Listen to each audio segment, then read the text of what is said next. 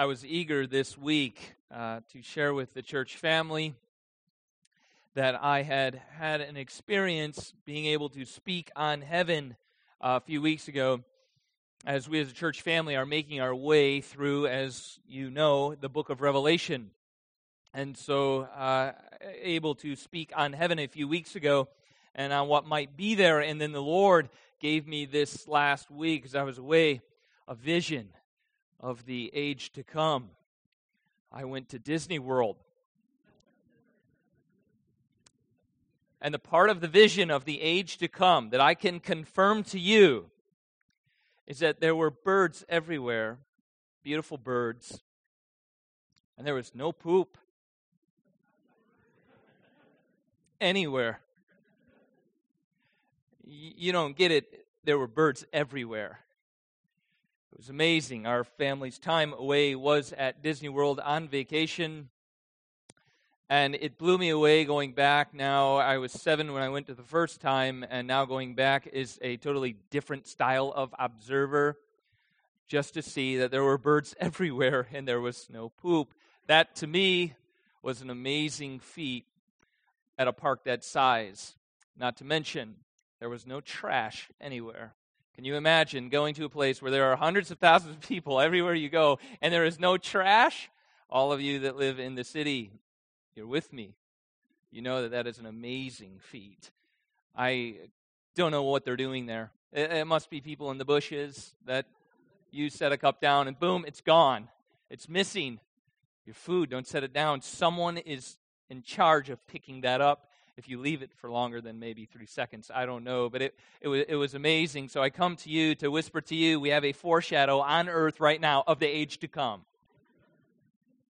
Get down to Orlando sometime and take in a picture. Fittingly, they have at the center of their own world, right? The Disney world. They have in there right at the center a tree of life. Interesting. Why they have it set up the way they do. But anyway, thank you for your prayers. In all seriousness, our family did enjoy some time away, and it was a joy spending our time together and down at Disney. We're thankful to be back with the church family this morning and able to worship through the Word with you. One more prior announcement that I would say, please do come by to our home coming up in a couple of weeks, whatever that date is exactly, the 8th. Please do come by. My wife does know the date. She's going to be ready. So please come by. It's a nice time to connect with many of you in a different context than this and to share our home with you. So please do come through and pass by if you were. We're approaching the Thanksgiving season, so today's message won't be on the apocalypse, not that we are not certainly gathering and giving thanks for the return of the Lord, but just to focus this morning, particularly to draw our hearts together as we began even with a call to worship, leading up all the way to our time around the Word, would be one centered on perhaps a more unique focus of thankfulness this morning. It's funny how, as in a brief observation, you recognize what we are heading into is the channel or the narrow tunnel of what is known as the holiday season.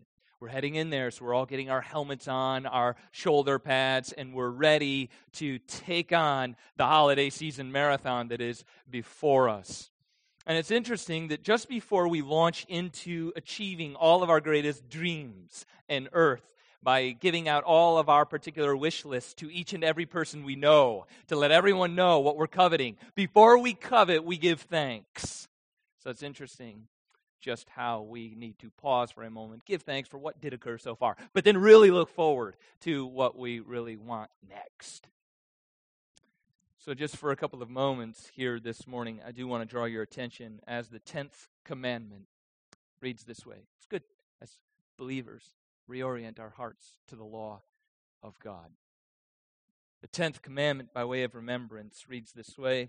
You can look it up later. I have it here for you. But Exodus 20, verse 17, the 10th commandment reads before your Lord, "You shall not covet your neighbor's house."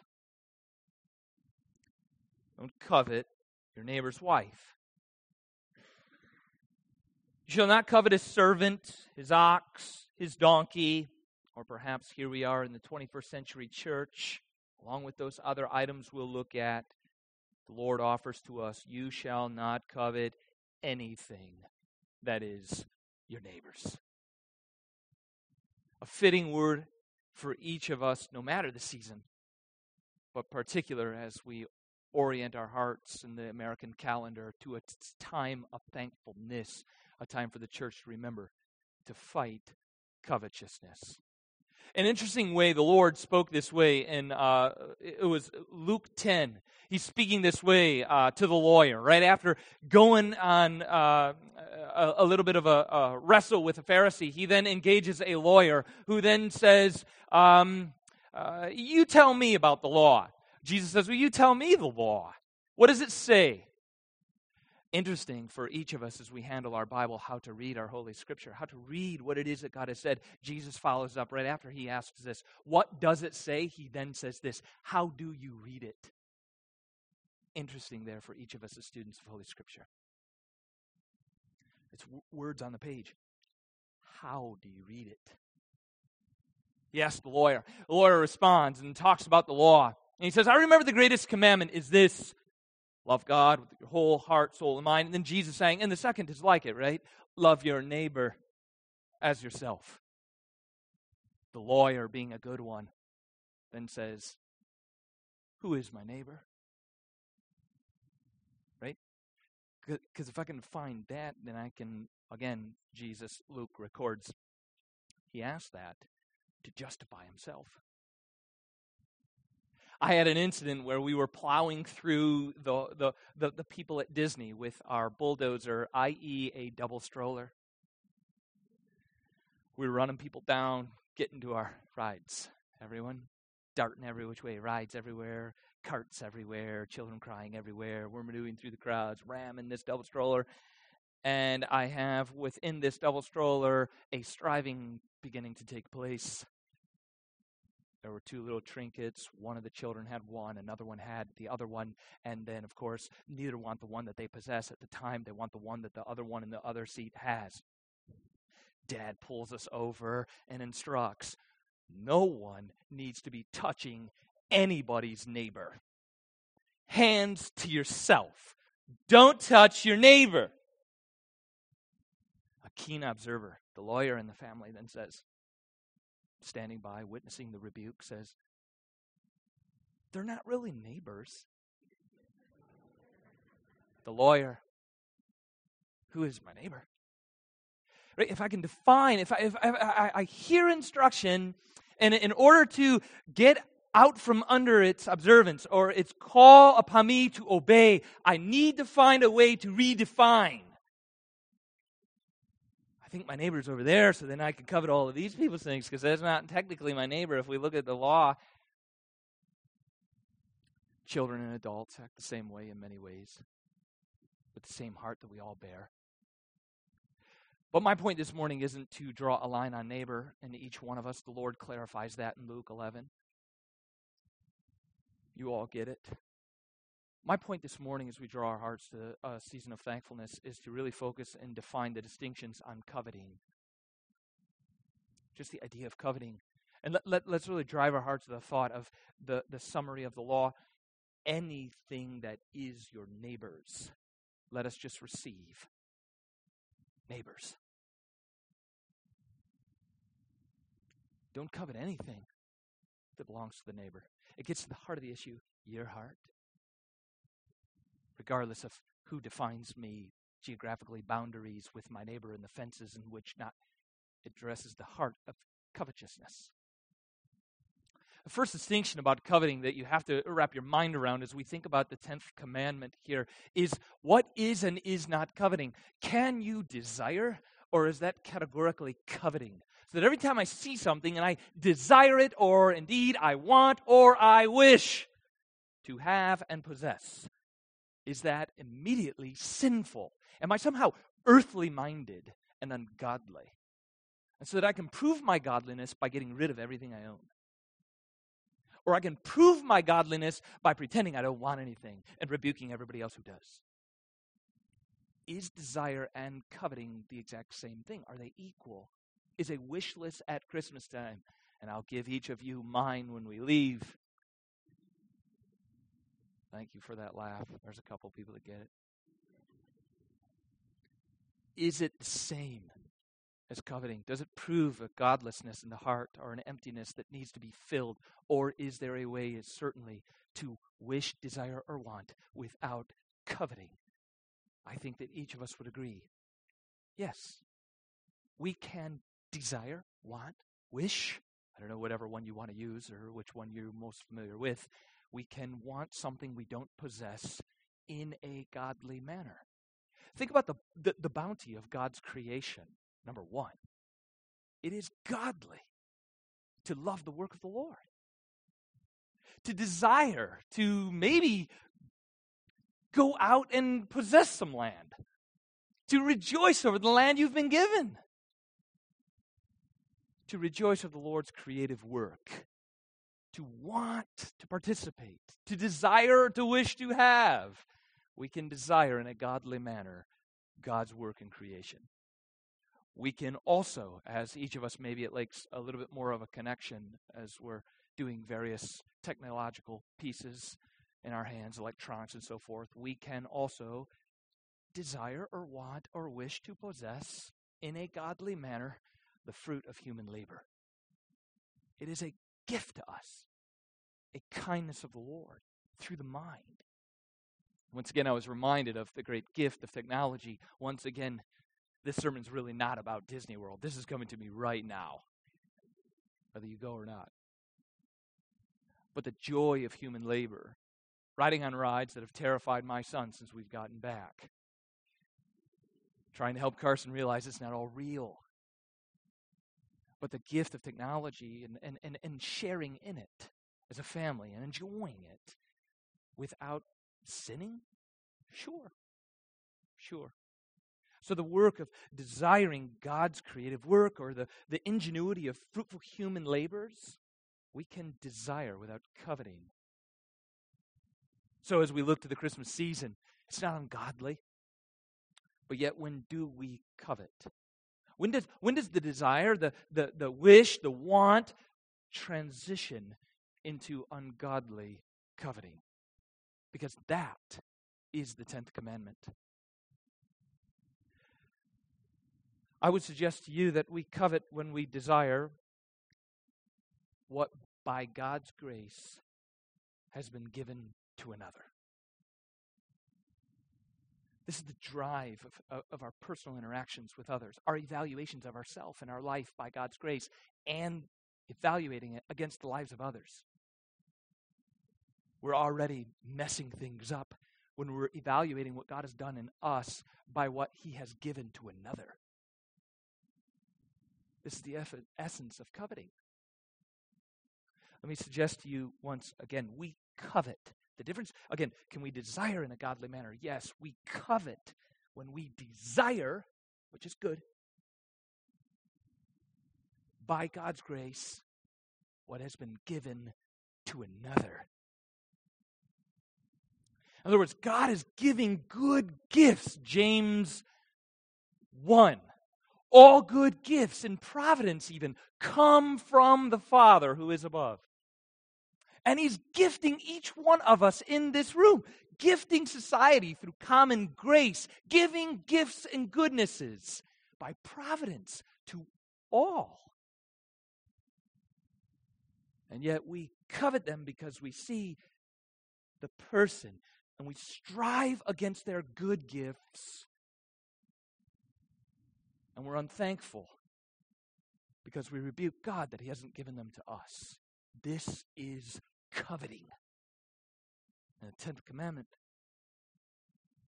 makes it clear. Don't do that.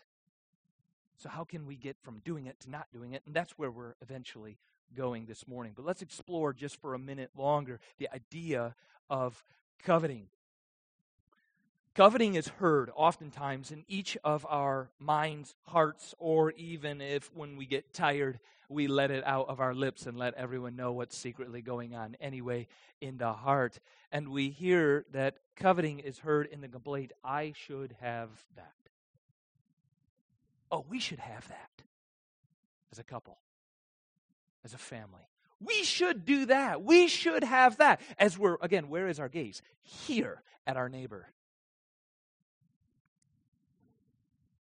This is where coveting is beginning to emerge. But it only emerges there. A coveting heart only thinks in terms of, so when you're saying, I should have that, evaluate. Evaluate. Because it gets worse. A coveting heart only thinks in terms of what would make me happy. Think about that in the life of the Spirit.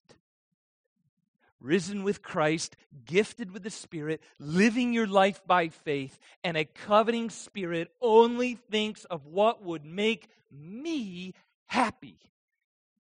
Do you see how that's contrary to your life in the Spirit?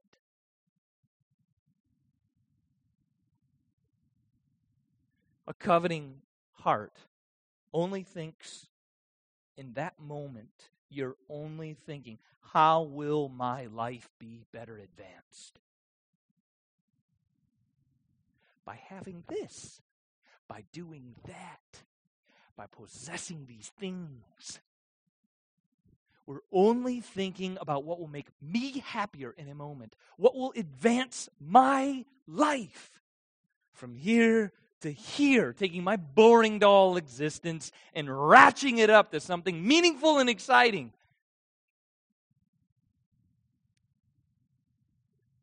We're getting to the heart of coveting. Do you see? It is a heart issue.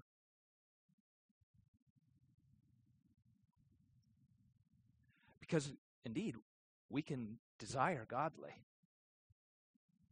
But we covet, we only think of looking at another, what would make me happy. It's contrary to our life in the Spirit. A third thing I just kind of thought through about coveting is without any regard for how others may be affected.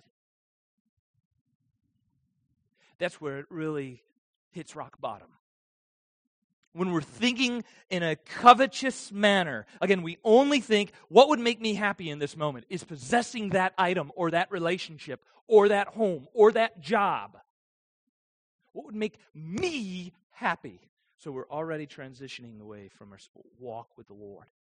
Secondly, then we just kind of continue and we think, how would it make my life better advanced? We have these dreams of being these people and doing these things and possessing these items and playing these games.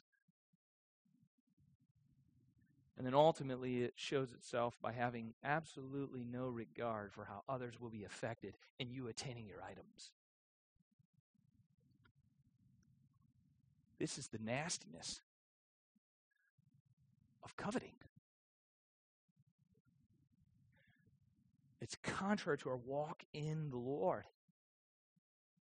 As we look at the New Testament, we see we are actually not attaining, we're giving away our life into others.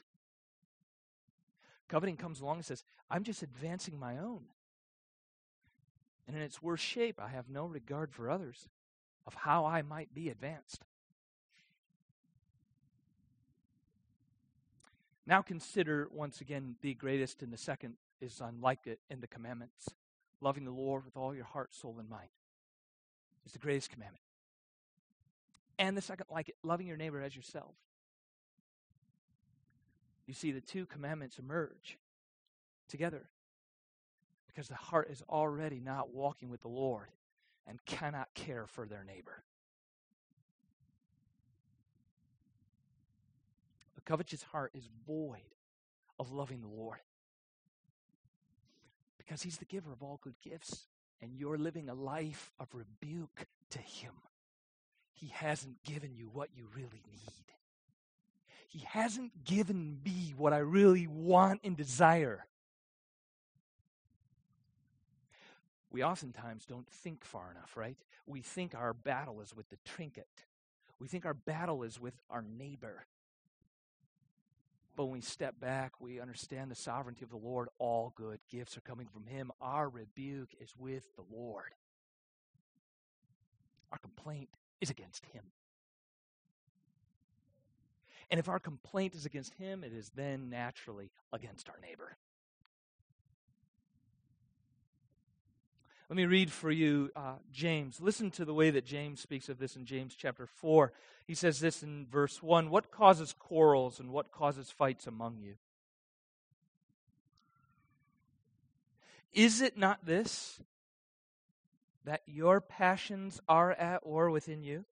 You desire and do not have. So, you murder, you covet, and cannot obtain. So you fight and you quarrel. Because you covet and you cannot attain." So where does that leave you? Fighting and quarreling. Bitterness and unhappiness. Discontentment sets in. You fight and you quarrel. Why am I so embittered? Why am I so unhappy? Why am I nearly despondent towards my family? Can it be that the heart is restless as it's coveting something other than what God has given, that a neighbor possesses? This is the nastiness of coveting. And the 10th commandment is reminding us. It goes further. The 10th commandment reads this way. God warns us that it will strike us in these three categories that I've read for you, but it certainly is just representative of anything that is your neighbor's. But these three representative comments in the 10th commandment, let me just walk through them briefly as we consider once again the idea of coveting. Number one, you saw there in the commandment that I read for you, not covet your neighbor's house. So it might sound something like this, and I don't know, again, this is representative, but let me just read it as is. With housing, maybe our heart when we go to a home. Maybe we visit and we sit with a family. Maybe they have us in for dinner, and the only thing we walk away with is something along the lines of, I should live there. That should be my house. I got this one, and it leans like this. I should have that one. Maybe we're walking through the neighborhood, getting some exercise, and we just look and gaze, and we say in our heart a complaint that says, I should be living there. This is just an object that you're regularly going to encounter, and it's a category for examining a covetous spirit. It will strike you even with housing. Wow, they got a nice fence.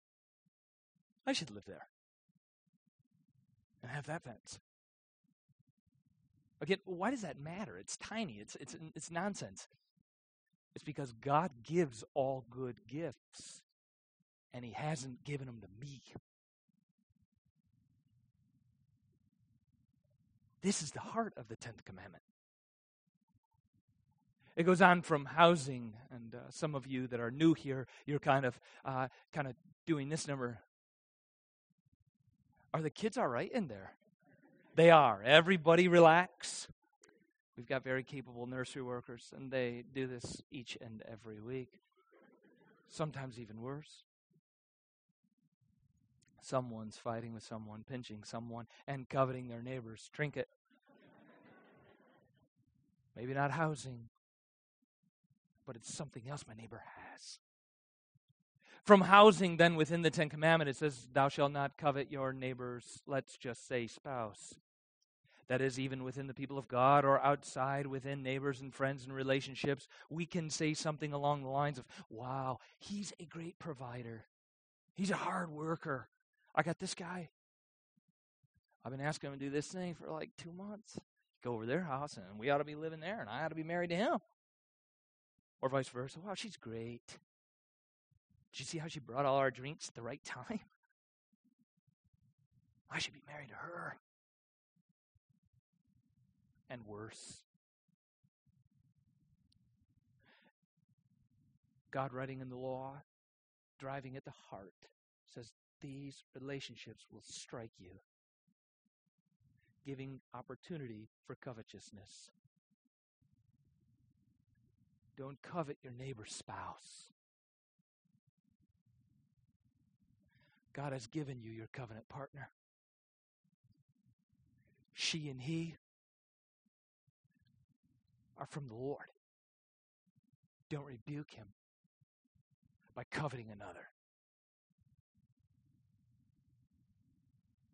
This is the spousal relationship that God has spoken of here in the 10th commandment. Then it goes on generally, as I said to you, and anything that is, or we could say his servant or his ox or his donkey, or generally anything that is, I've summarized it as do not covet your neighbor's possessions.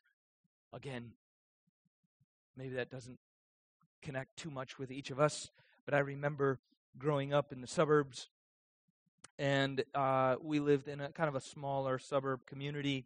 And when someone drove in with the newest car, the nicest color, everybody knew all about it, and we were all walking over to take a look inside, or we were too proud to go over and look, and we just stayed at our house while everybody was oohing and on over the neighbor's trinket and car as they slowly drove by with the windows down. Possessions in general. For you, they might be different than me, and to each of us, we have different struggles than another.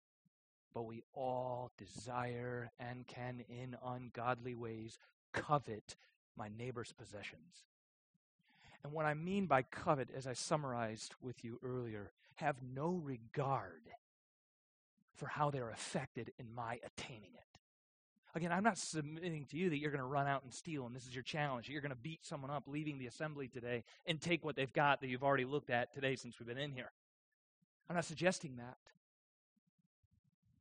It's in the heart. It doesn't need to be physically actionable. But your heart says to you, even if I didn't take it from him, if I could just attain it, I haven't given one second thought about how he would be affected in my getting it. How can I love the Lord and my neighbor as myself? The heart of the 10 Commandments.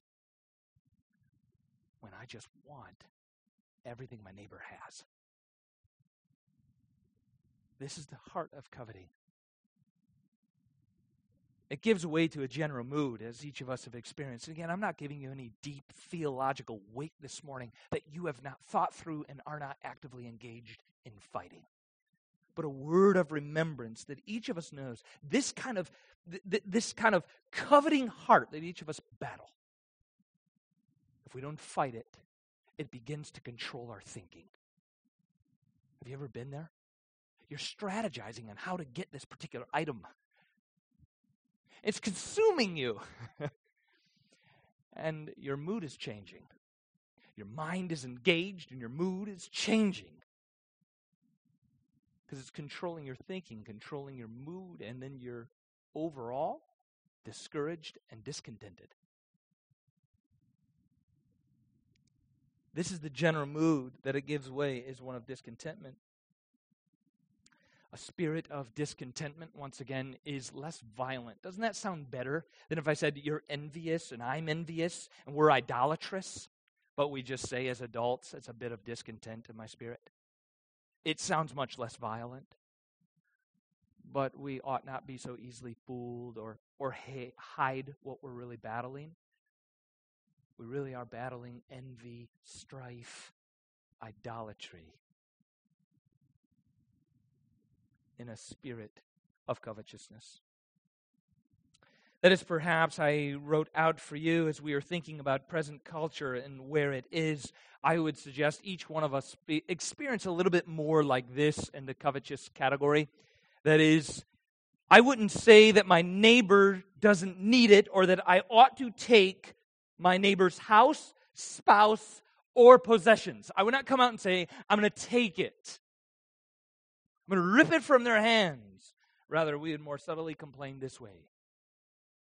I should just have it also. Right? Because you're not violently wanting to strip anybody of their possessions. That's not what you're giving way to. It's just more subtly a complaint against the Lord. that he has stripped you of goodness and hasn't given you what you need. So it's not that I want to take it, so I'm not coveting. Oh, but we are. Because not that we want to strip it, we just want to possess it also. Have we seen that in culture at large? I think we're seeing it big time. It's not that I want to take it from you. It's just that I ought to live like you also. All of us ought to rise in the tide. Well, I ought to have what you have. And we see that in culture massively right now. A sense of coveting. I won't rob you. I'll just ask that you give it to me and let the tide rise with me also so we can all possess the same. This is covetous. And we cannot live and walk with the Lord in a spirit of harmony when it is deeply embedded in the heart. Discontentment with your spouse. Again, if he was just better looking or stayed in shape or ran in that marathon. I wish my house was better and didn't have all these leaks. We're subtly complaining against the Lord. You haven't given me what I need. That's the commandment, to love the Lord. It's a summary of all 10. This is the issue of discontentment and complaining. Complaining when we're giving way to complaining, which I heard, again, a fair share. It's mind-boggling, isn't it? When you take your children, maybe some of you not have children, you take your children. I'm a new father, but it's mind-boggling. Take your children somewhere like Disney World.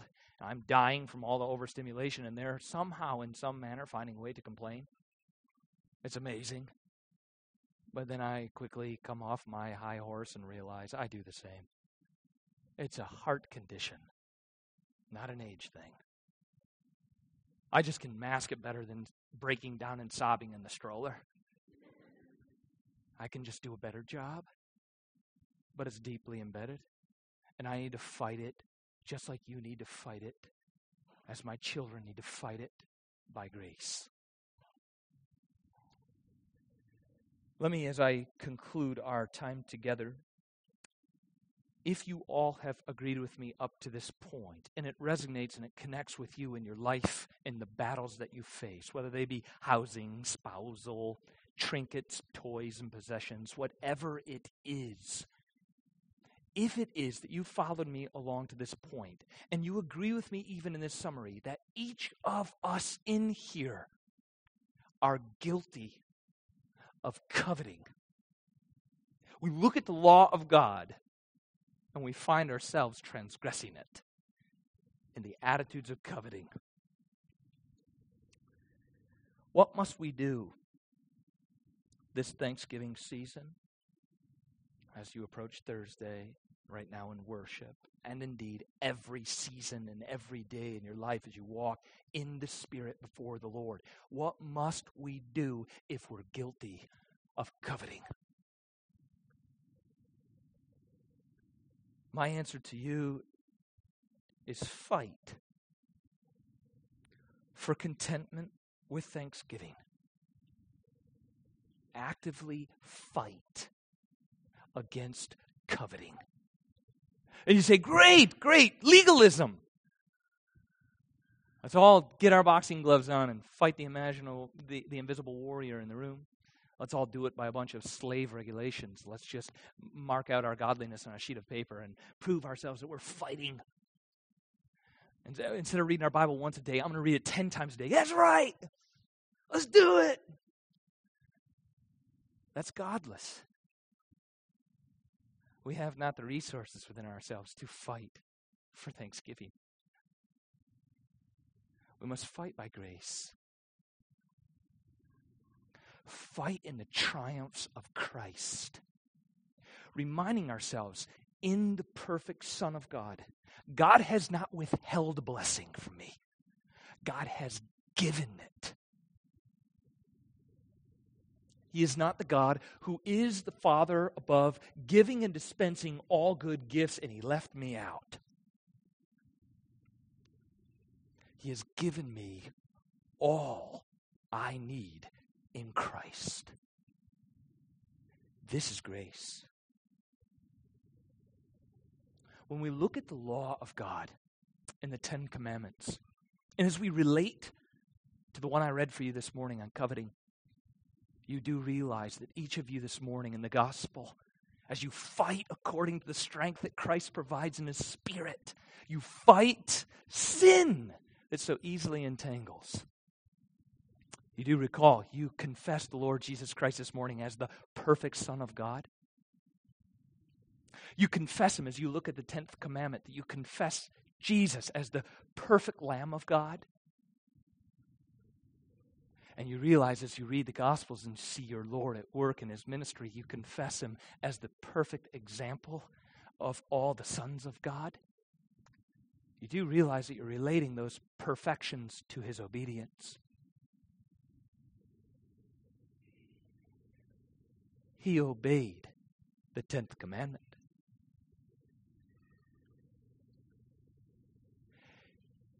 He fulfilled the law perfectly on your behalf.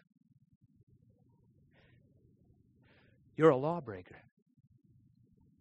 And you continue in your lawlessness. So the only way to fight against your lawlessness is to look to the lawful Son of God, who lived perfectly, loving the law of the Lord, laying down that lawfulness for sinners. You remember in His ministry in Matthew 5, as He's wrangling over the law and the Pharisees are seeking to trip Him up regarding how do you understand the law? You're a lawbreaker yourself.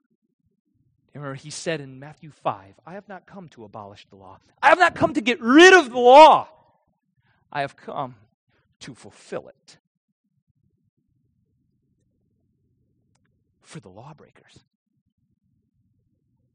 To the covetous, I have resisted coveting. I have fulfilled and transformed the heart. So now in Christ,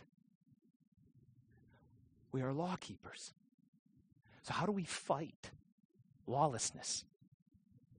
How do we fight for thankfulness? By looking to Christ, who gave Himself up for me, and has with Him, the Father has given me all good gifts. Your neighbor's wife won't make your life meaningful. And neither will his house. Christ is what makes life meaningful. And then in Him, this season as we go forward,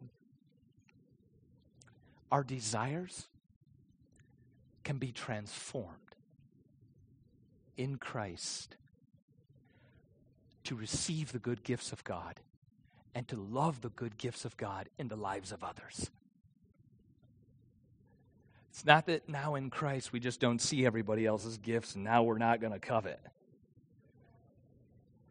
Our desires are transformed by His grace to rejoice, not just in His work in us, but His work in another. We can move from discontent and covetousness to thankfulness for what the Lord's doing in your life. I don't have to be embittered that it's not mine. God has not denied me. God has graciously given all good gifts in Christ. I read one last text for you as we close, and I'll just read it. We'll be done with our time. Ephesians 5, and this is the verse that we have given you. No, I gave you the commandment today. This is the verse I wish to end with on you as you read the commandment going forward this week, as you look to Christ. Ephesians 5:20. This is the life walking in the Spirit. It says, giving thanks always and for everything to God the Father in the name of our Lord Jesus Christ. Let us together going forward in a season of thankfulness. Resist coveting. Fight coveting by looking to Christ by grace. Remember, Christian, He has not denied you. He has overwhelmingly and graciously given you all things in Christ. Let's pray. Father, we thank you for just a couple of brief moments around your word. Pray that you would strengthen us in the battle against coveting. It's everywhere around us, and it's deep within. As James reminds us, we quarrel and we fight, we strife and we are discouraged because we covet and we cannot obtain. So our great lawful Christ, strengthen us once again by grace to be transformed in our heart's desire, to be reminded of the great gifts that God has given by grace, rather than rebuking what we perceive we have not been given.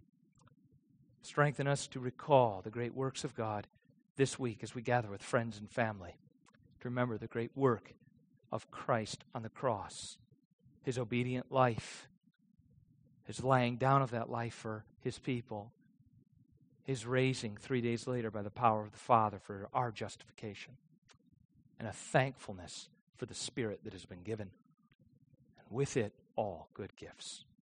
We praise you and give you thanks. In Christ's name we ask, amen.